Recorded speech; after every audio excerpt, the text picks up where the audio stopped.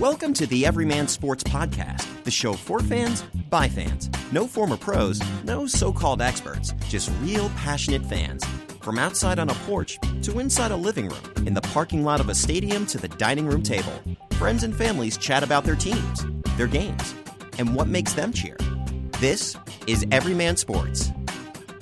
Hello and welcome to another episode of Everyman Sports. My name is Chad. I'm the owner-operator of this podcast. Our number is 626-427-7678. That's 626-427-7678 to call and be a part of the show. I would like to wish everybody a happy Pesach, happy Passover, and a happy Easter as well. I'm here with my dad. How you doing, Dad? I'm doing great, son. We're coming to you from the Shenandoah Valley in Virginia, here for a family trip for Easter. That's why my dad's here, so thought it'd be a perfect opportunity to talk. Absolutely. Talk some sports, and there's a lot going on. Well, first let's start off with playoffs. There's two playoffs going on right now, the NHL and the NBA playoffs. The NHL playoffs, pardon me, so a couple overtime games already. The Rangers, who have not won a game at Madison Square Garden in something like 9 or 19. They haven't won it. They have not won at home in a very long time. Right. Which becomes the question when they're playing the Canadiens. Road Warriors. Well, they've got a 2 games to. Oh, I'm sorry, they have a 1-1 tie against the Canadiens, and both those games were in Montreal. So now they go back to MSG. So Can the original 6 win this cup? Well, there's a lot of opportunities. The only original 6 team that's not in right now is the Red Wings, which is very surprising when you think about the Red Wings' dominance for so long and forever. But yeah, the Canadiens and the Rangers, the Maple Leafs, which I'm very happy to see in there, the Bruins and the Blackhawks. So that's 5 out of the original 6. Nice.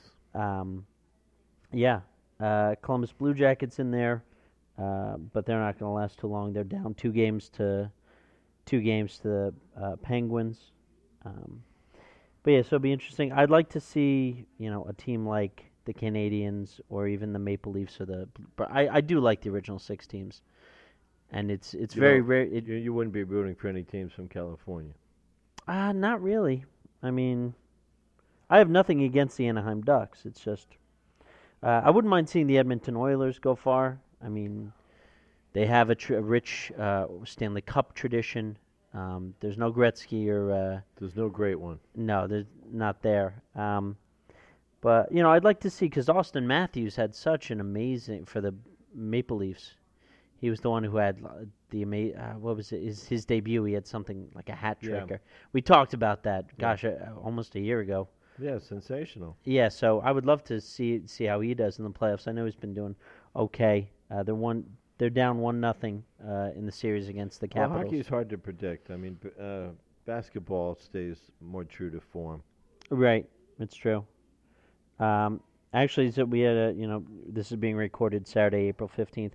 Talking about some overtime games that had happened. There was another one today. Ottawa beat Boston 4-3 in overtime, and right now, actually, Toronto and Washington are tied 3-3 in the third.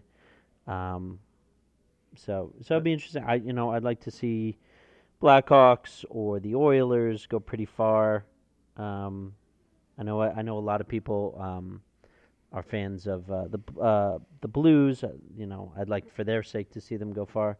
And then the East, Canadiens, Maple Leafs, Bruins, or Penguins, really.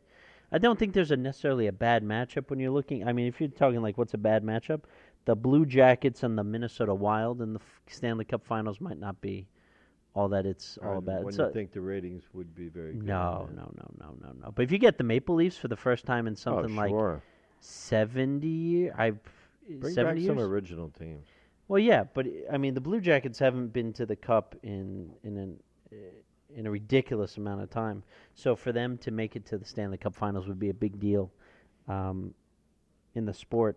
If we talk about the Cubs breaking their streak, and then the Cavs breaking their losing ways and all Right. this stuff.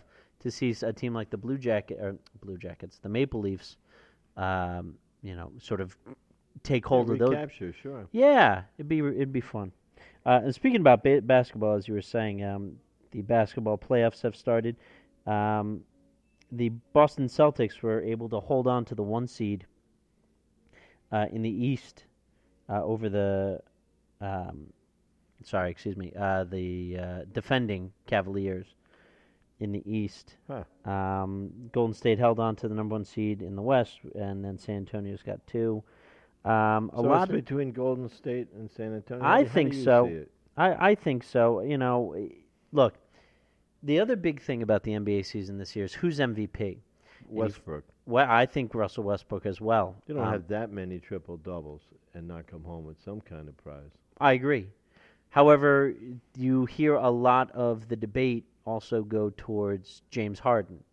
True. And I'm not feeling it. Well, the Rockets are the 3rd seed, and it would take basically an MVP effort for them to jump over both the Spurs and the Warriors. True. So if they did that, then absolutely Harden would deserve it if he were to get it. However, I don't think that the Rockets can jump over, San Antonio and Golden State. Not likely.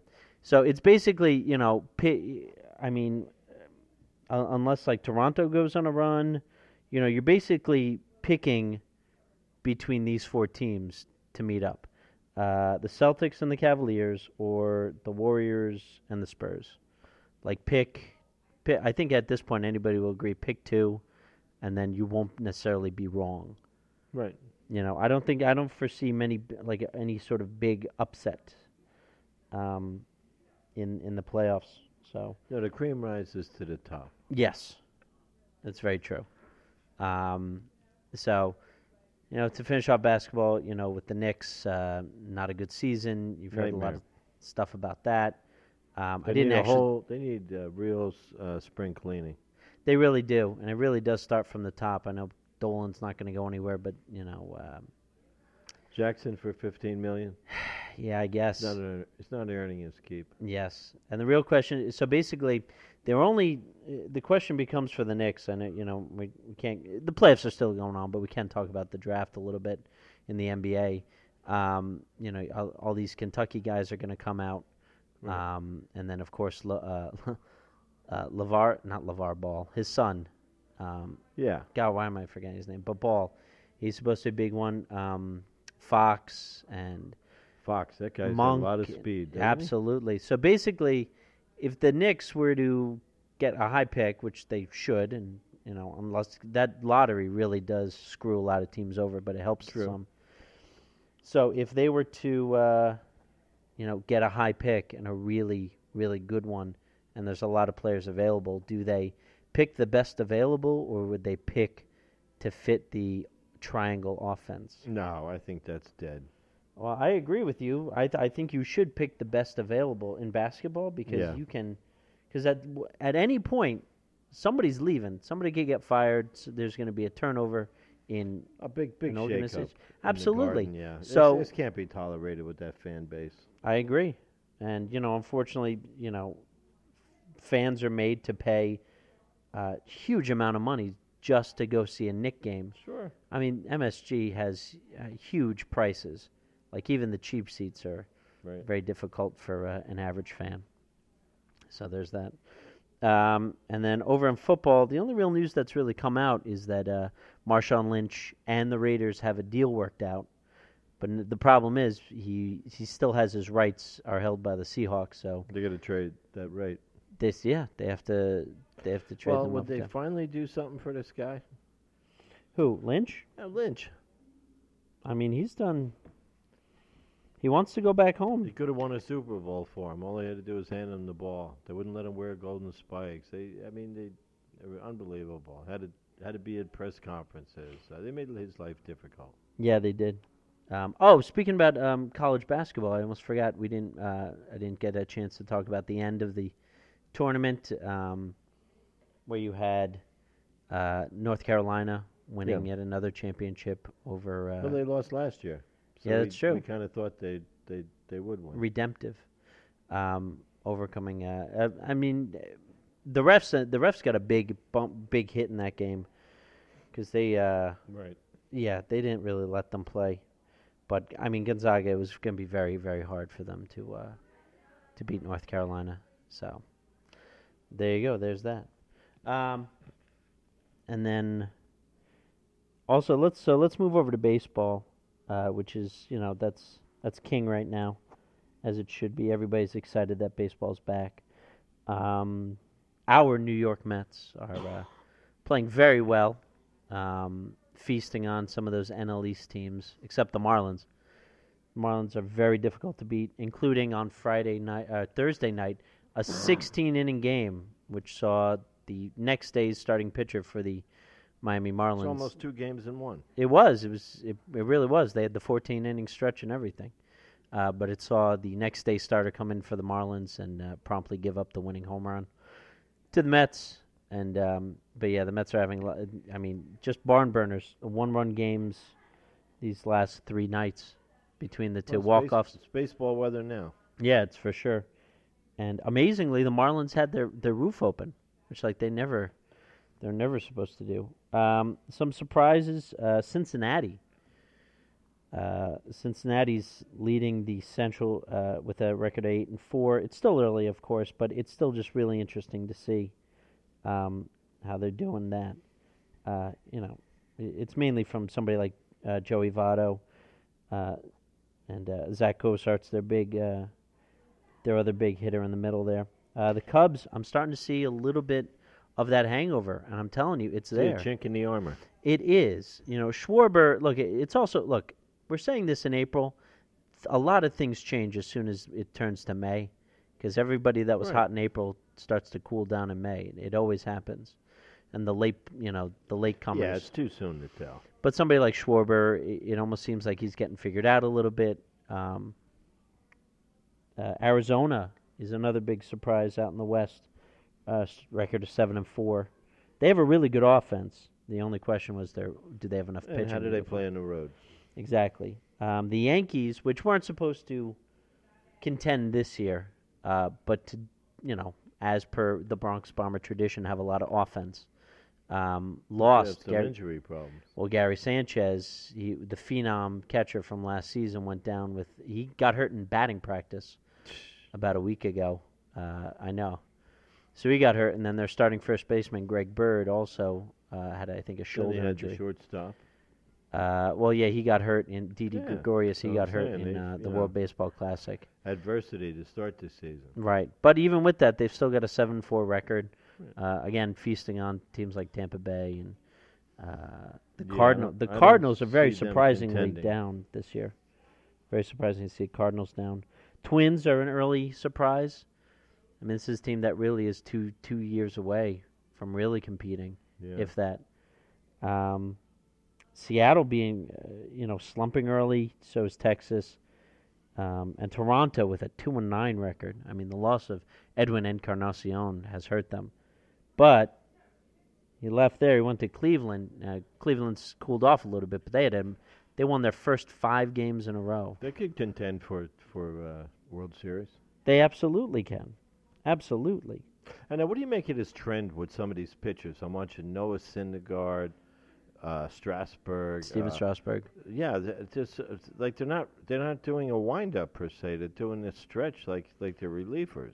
Yeah, it's sort of those too many moving parts will break down the body or break down so the. So they got concise, contained motion. Yeah, keep it. KISS. Keep it stupid simple. Keep keep it simple, stupid. Good one. Having, and this was espoused several years ago. I had seen by Mike Marshall.